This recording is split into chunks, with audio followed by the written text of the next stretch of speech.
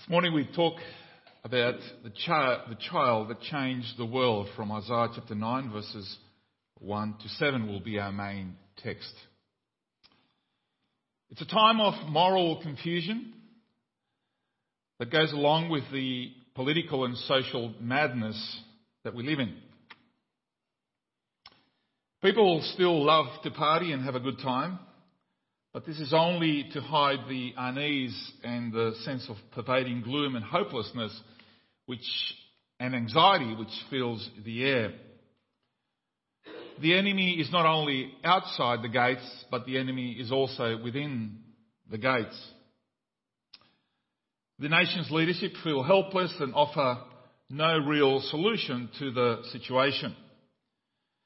In most cases, they actually make things worse by simply living out what the people want and listening to their opinions and whatever the polls say. The preachers keep pointing out that there are more serious problems than just the security and economic ones. The fact is that there is spiritual bankruptcy. But the vast majority are not really interested in knowing about God and submitting to His will. Well, you might be misguided if you thought that I was describing today. But this was a situation 2,700 years ago in Judah in the south. This is some 100 years before the prophet Jeremiah. It was Isaiah who lived in the limelight. He was the shining voice some 700 years before Jesus. He lived in a day of political and spiritual confusion and madness. But by this stage, the kingdom of the north had separated from the kingdom of the south. So it wasn't one big Israel already. It was Judah, and the northern kingdom was known as Israel. Now gloom and doom fill the air as their own tribes of the north, together with the Syrians, they were putting pressure on Judah and knocking on their door, trying to get them to form an allegiance, an alliance, to put up a wider front against the Assyrians, which was the big power that was rising. The population felt helpless. And King Ahaz of the south,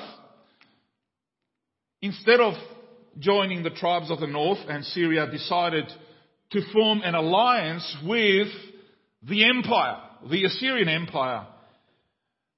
In order to do this, he had to pay heavier taxes and basically became a vassal state. You can understand a little bit of the type of pressure that happens with our situation with China at the moment. Do you simply surrender your sovereignty and let them do what they do, or do you stand up to them? There's always a price to be paid for that, of course. As usually happens in times of adversity, people seek advice from the talking heads and the experts, from everywhere and anyone wanting, about what we should do. The problem was that they did not seek help from God, the God of Israel, the God of Jacob. And they had an unhealthy fear to the enemy outside rather than a holy fear to the God within, who promised to help and protect them, if only they would submit and be obedient to him. So this is what Isaiah says to them in Isaiah chapter 8, verse 19. When someone tells you to consult mediums and spiritists who whisper and mutter, should not a people inquire of their God? Why? And this is one of the great questions in Scripture, isn't it? Why consult the dead on behalf of the living? And now this happens in many forms. You need to understand that in many parts of the world, in Asian and African cultures, there is a certain worship of the ancestors, which is very unhealthy. But the Bible here very directly says, why consult the dead On behalf of the living. You would have seen the scene here in Lion King, right? Cartoon. But that's actually what a lot of people actually believe. You need to, you're part of the greater universe. This is a whole Buddhist, Taoist thing that you worship your ancestors. But the Bible's very clear. Why consult the dead on behalf of the living? When people seek anything or anyone, living or dead, to solve its issues, you know that they've got bigger problems on their dark days. It is directly because of the dark days that have set upon Judah that Isaiah continues relentlessly to call them back to God, come back to God. In verse 20, he says, consult God's instruction and testimony of warning. If anyone does not speak according to this word, they have no light of dawn. In other words, listen to God's warning. Please listen. If you don't, the darkness will not only remain, but get worse, as this is a direct punishment from God because you have chosen to walk away from His light.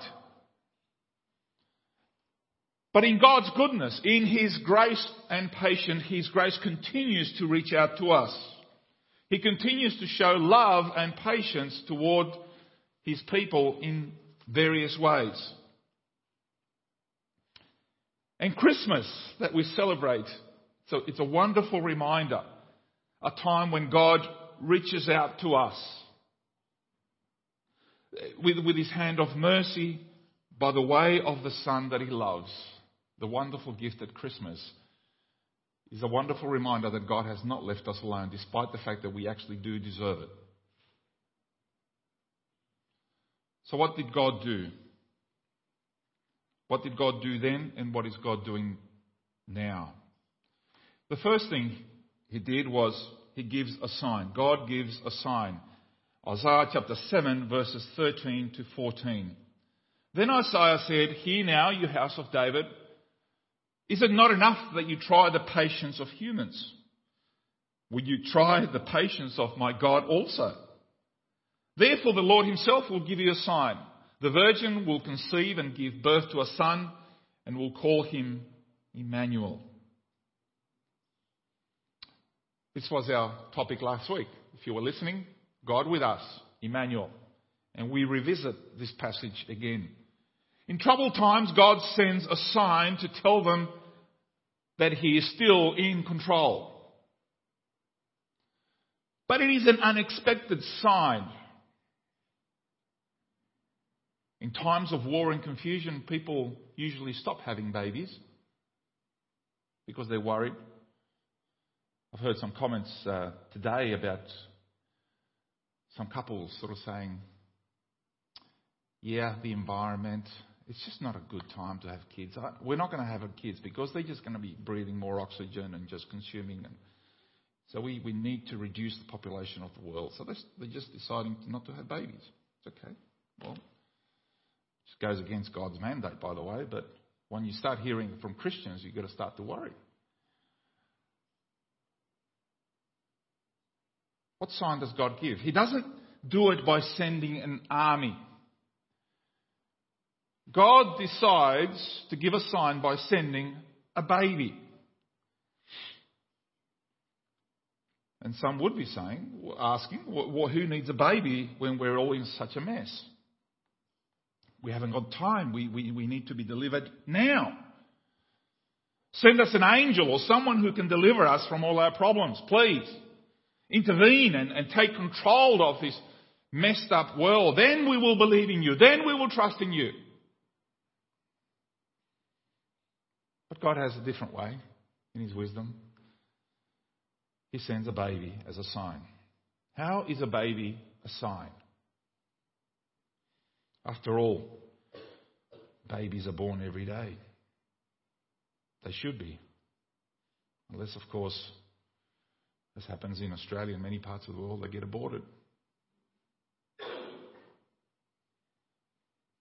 But when you stop and reflect, conception, The birth of a child means life. It means new life. A life emerges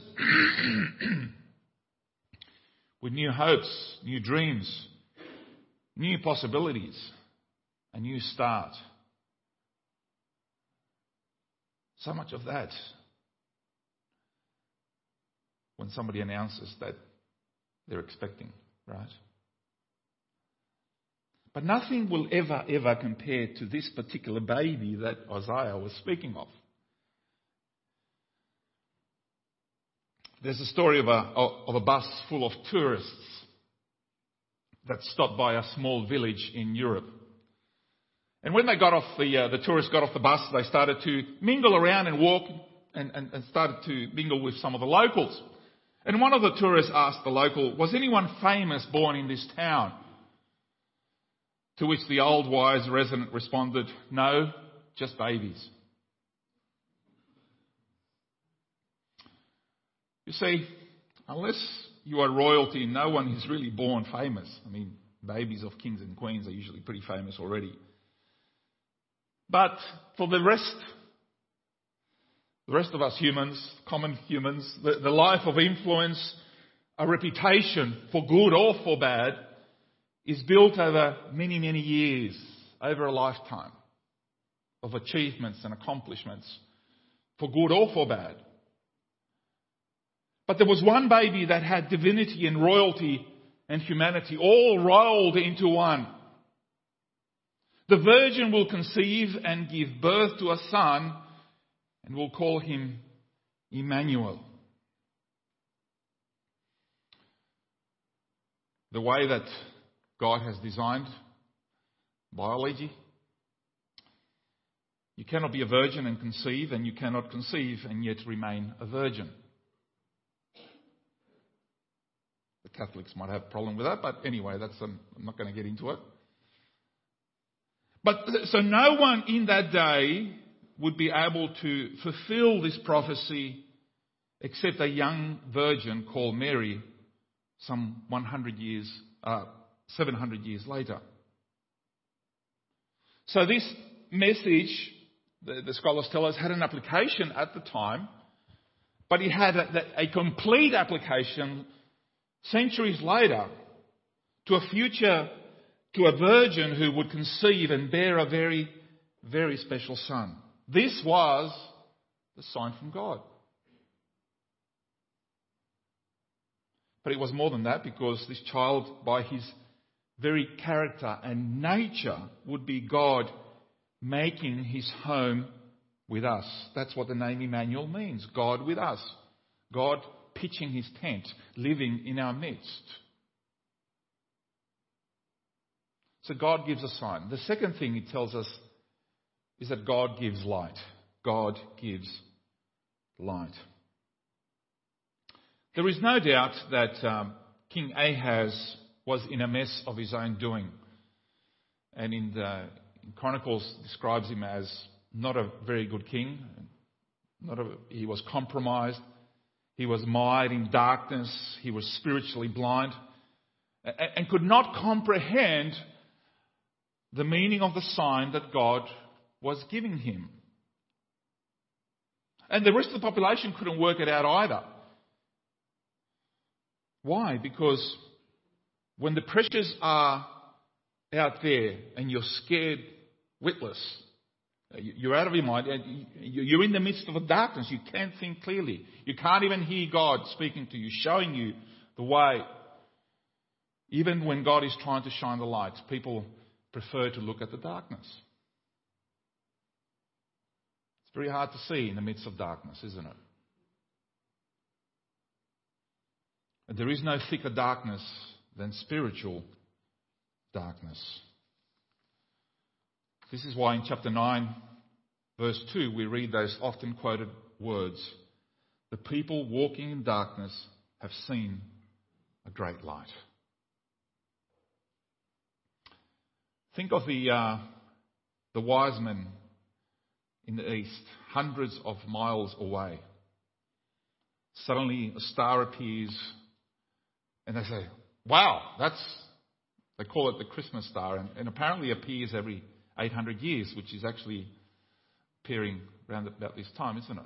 When two stars sort of join together and bang, there is something really bright in the heavens.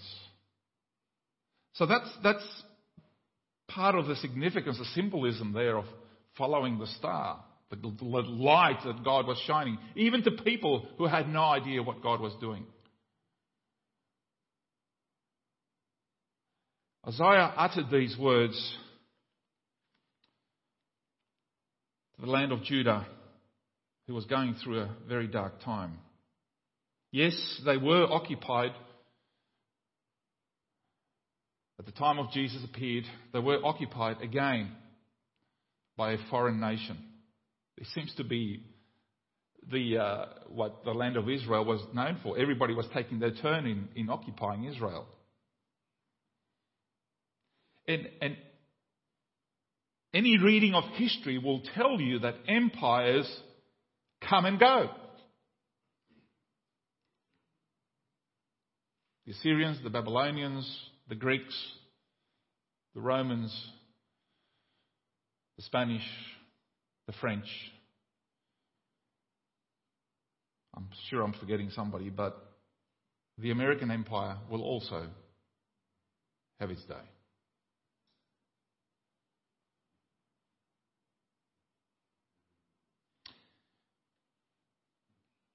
At the time of Jesus, the most powerful empire, and probably the most powerful empire that the world had ever known, for 500 years, the Roman Empire occupied everything and everyone. Everybody had to pay their taxes. Everybody had to give homage to Rome. And even by the time that the early church was founded, they had to even recognize and say their prayers to Caesar, who considered himself divine. And the people with little hope, again, whatever little hope they had, they felt helpless again. And more than that, because since the last prophet Malachi, there was a 400-year silence. There was no word from heaven. 400 years is a long time. There were no prophets. There was no light. And then John tells us in John 1:9, the Gospel of John, chapter 1, verse 9, the true light that gives light to everyone is coming into the world. God is bringing the light into the darkness. And I think that's part of the reason why when people like to put lights outside their houses and decorate their homes, I think it's a great idea. For us as Christians, I think it is a symbolism of the light that God shines in our world.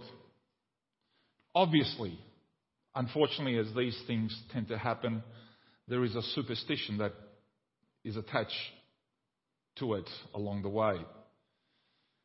We were staying with my daughter, we were staying in this Airbnb place, 300 kilometres above the Arctic Circle in the middle of winter, a few years ago, about 3 years ago now. And we just wanted to see the Northern Lights, and we managed to see it for that. So I said to the locals, I said, thank you for taking us out, but are we able to see it from the house, not just go in the middle of a frozen lake at minus 27 below zero to see these lights? So could we see it? But the only way you could see it was if you switched off the lights, the Christmas lights. Because in Scandinavia there are lights everywhere. Everywhere. Christmas lights. And they said, no, we can't, we don't want to switch off the light because that we're not allowed to. That it's a superstitious belief that if you switch off the light, even for a moment, that you're not going to get God's blessing. You see, this is what I mean. Like there is already a superstition that crept in over the years. But for you, Paul, we'll make an exception, they said, so they did switch it off.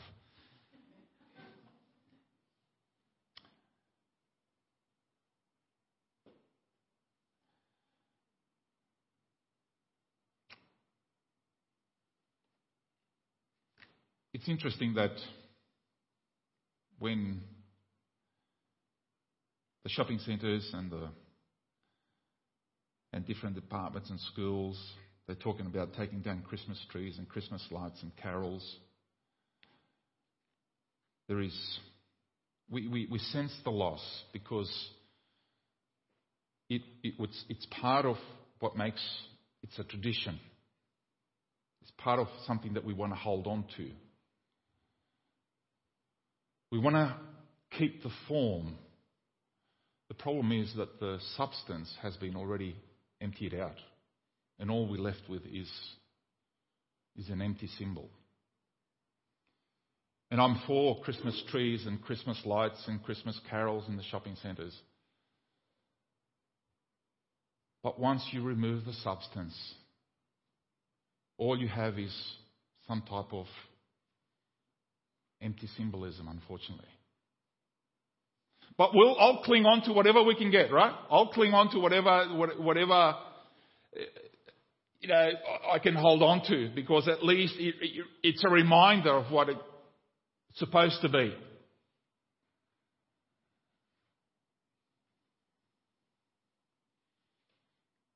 And we can only hope and pray that as people reflect on these things, that it points them to a greater light, to something bigger, something more significant than you can simply buy at the shops. That even as you hear the carols being sung, that yes, this is the one who was sent into the world. It's not just about a little town in Bethlehem, but it's about God coming into our midst to shine His light. And the words of God spoken through the prophets, spoken from the pulpits, through the preachers, and through their airwaves, it's the same message, isn't it? It has to be. If only people would hear. If only people would hear. And number 3, God gives His Son. God gives His Son. What kind of child is this? And Isaiah describes to us the expectations on this child when he says, "For to us a child is born, to us a son is given, and the government will be on his shoulders." As I said before, there are some expectations on royal babies, especially if they are in line, in a short line for the throne, for kings or queens. But no baby ever carried this much expectation upon its tiny shoulders. 33 years later, no amount of suffering and shame would deter from His sacrifice for our sins on Calvary. Jesus passed every possible test of life and even the ultimate test of death put before Him, and He conquered it all. Conquered it all. So Isaiah proceeds to tell us of the wonderful characteristics of this child. In other words, what is He going to be like? Well, first of all, He is wise. He is called a wonderful counselor, which literally means a wonder of a counselor. He doesn't need advisors or cabinets or the usual government thing saying, yes, we've appointed a committee who will bring a recommendation. No, He doesn't need any of that. This child is a wonder when it comes to wisdom and knowledge. When he was 12, you know what happened? He goes into the temple and everybody's confounded. All the teachers of the temple, the parents even forgot where he was because he was stuck there doing his father's business. And at the age of 30, when he starts his ministry, what did the people say? They were amazed at his authority because no one spoke like that.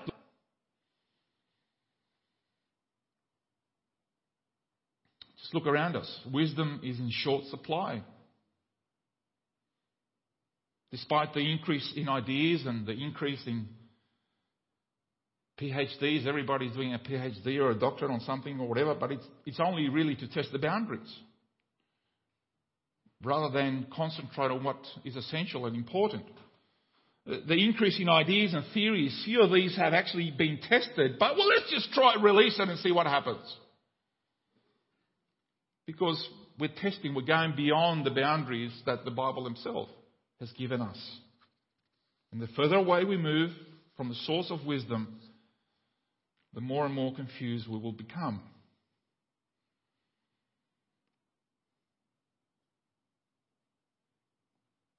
Since the Garden of Eden, we knew what a male and a female was. But now you have a choice. There's 162 different genders now that you can choose. Tell me if that's not confusion.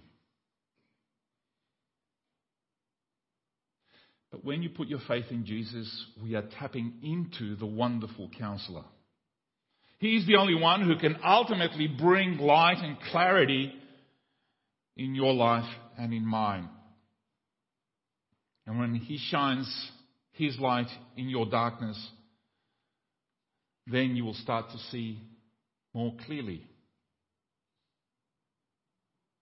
Our lives will put back on track. And the way that society is put back on track is one life at a time.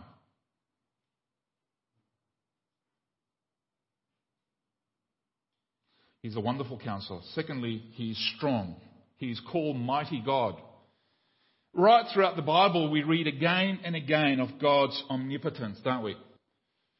When Jesus came, His power was displayed in so many different ways. We saw His miracles that control nature and the storm. He rebuked it and the sea was quiet. He kicked the demons out of the people. The exorcisms. He performed healings and resurrected the dead like Lazarus, called him out from the tomb. And when He died and rose again on the third day, what a powerful display of His power over life and death. Yet, something that we don't often mention or highlight is the way that His power was displayed in the things He didn't do. What am I talking about here? I'm talking about His self-control was simply amazing. When taunted again and again, even at His temptation, He was taunted by the devil to do this and this and this and this, and he wouldn't do it. He restrained Himself. Even when encouraged by two of His disciples, the sons of thunder. Let's recall the occasion when the people of the village of Samaria, up in the north, we were talking just about the northern kingdom. Samaria was its capital. These people, the Samaritans, they were not responsive to the message of Jesus. They didn't want to hear about it. And it was His disciples, James and John, who what did they do? Oh, Jesus, now let's just spend a bit more time. I think these people are good. I think we're getting somewhere. No! The moment they rejected Him, they just said, look, let's call the thunder from heaven on them. Let's just destroy the lot of them. Have you ever felt like that?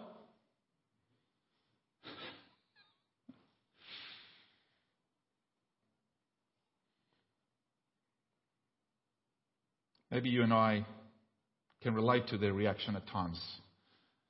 It would appear, I think, that James and John weren't the only sons of thunder.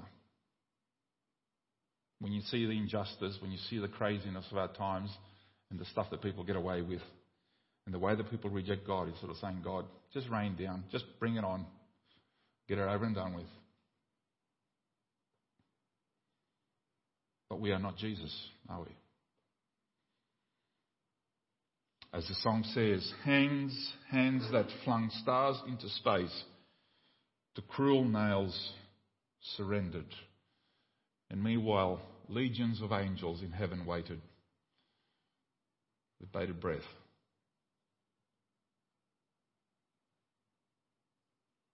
When you believe in Jesus, you are trusting the mighty God in the things that He does, in the things that He withholds.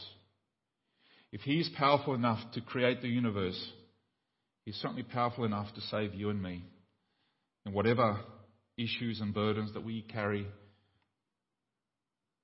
He's offering to carry it for you on His mighty shoulders. From His little tiny shoulders, He is the mighty God. He's no longer a baby.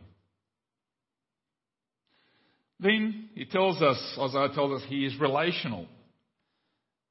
He is called Everlasting Father. everlasting Father. Some of us have had the privilege of having our earthly fathers with us for many years. Some of our fathers have gone to war and never returned. Some, through circumstances of marriage, and others have sadly never had a relationship with their father. And this is why this name is important, as it carries with it the very strong relational aspect of our God. That's what David could say. Even though my mother and father abandoned me, you will never will, he said. And this is why this name is important, as it carries this relational aspect of our God. It is one thing to have a powerful Saviour. But what if you cannot relate to this Saviour? It's okay. It's wonderful for somebody to come and rescue you in your moment, in your worst moment. Like you're lost at sea and suddenly there's a lifesaver and they go out there and rescue you and bring you, do a bit of resusc and you come back to life and you're saying, fantastic. But I'm pretty sure that this lifesaver, whose job it is to work on the beaches and things like this, they're not wanting really to continue to have this wonderful relationship with you from that moment on. Says, mate, I've got other lives to say. I haven't got time to establish this relationship with you now. Okay, I thank you and all that, but we've got to move on.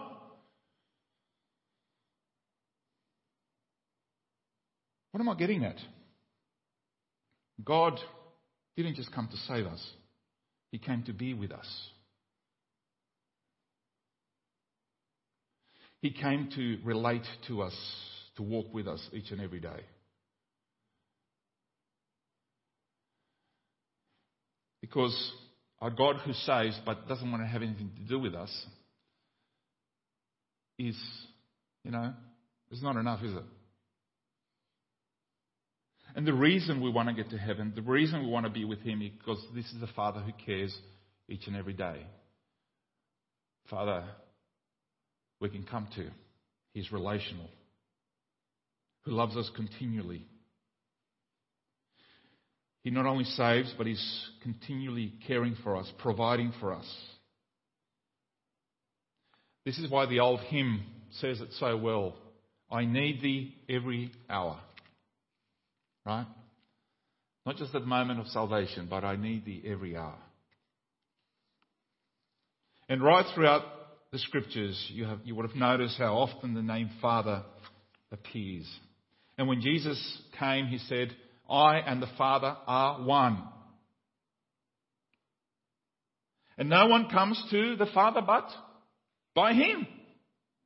He is loving, tender, paternal, faithful, guardian, protector, provider. And when you have a relationship with Christ, we are assured of His eternal love, everlasting love for us that never ends, but continues into heaven. And lastly, His peace. He is called the Prince of Peace. He is the very embodiment of peace. Therefore, He rules over His people as such, as the Prince of Peace. He once told His disciples in John 14:27, peace I leave with you, my peace I give you.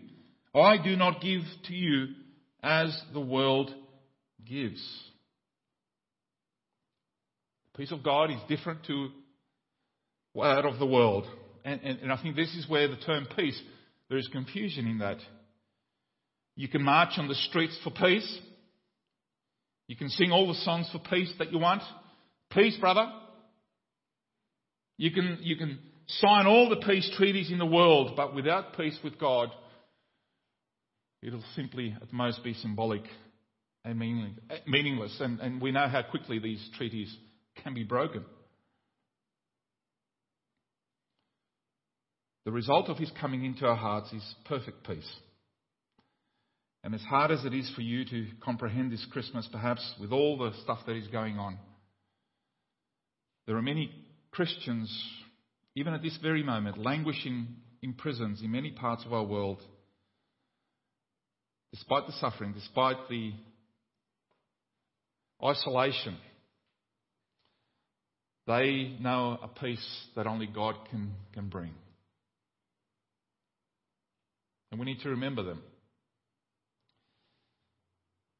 Despite the terrible conditions, they know more peace than those on the streets who flaunt their so-called freedom. But the Apostle Paul reminds us in Romans 5:1, therefore, since we have been justified through faith, we have peace with God. Through whom? Through our Lord Jesus Christ. That's great, isn't it? And when you put your trust in Jesus, you have the Prince of Peace as your ruler. If He's able to calm the storm in the sea, He's more than capable of bringing calm to the storms in our lives. He's the only one who can give you inner, deep peace. It is one thing to acknowledge His coming into our world at this time of year, but it's another thing to live each day of every day of the year in the light of Christmas, of the fact that God is with us in Jesus Christ. And all of this celebration, all of that will be wasted unless your heart and mind has been changed to live our lives for Him according to His wisdom, according to how He wants us to live. My prayer and our prayer should be that we will all know and live the rest of our days with a transformed heart for His glory and honour, until the day He calls us home, and then for the rest of eternity awaits. What a year it has been, right? Next Sunday we will look back a little bit more and give us an opportunity to give thanks to God that He has been with us. But before next Sunday, we still have Christmas Day on Friday. Please join us, and may God's blessing be with us. Amen.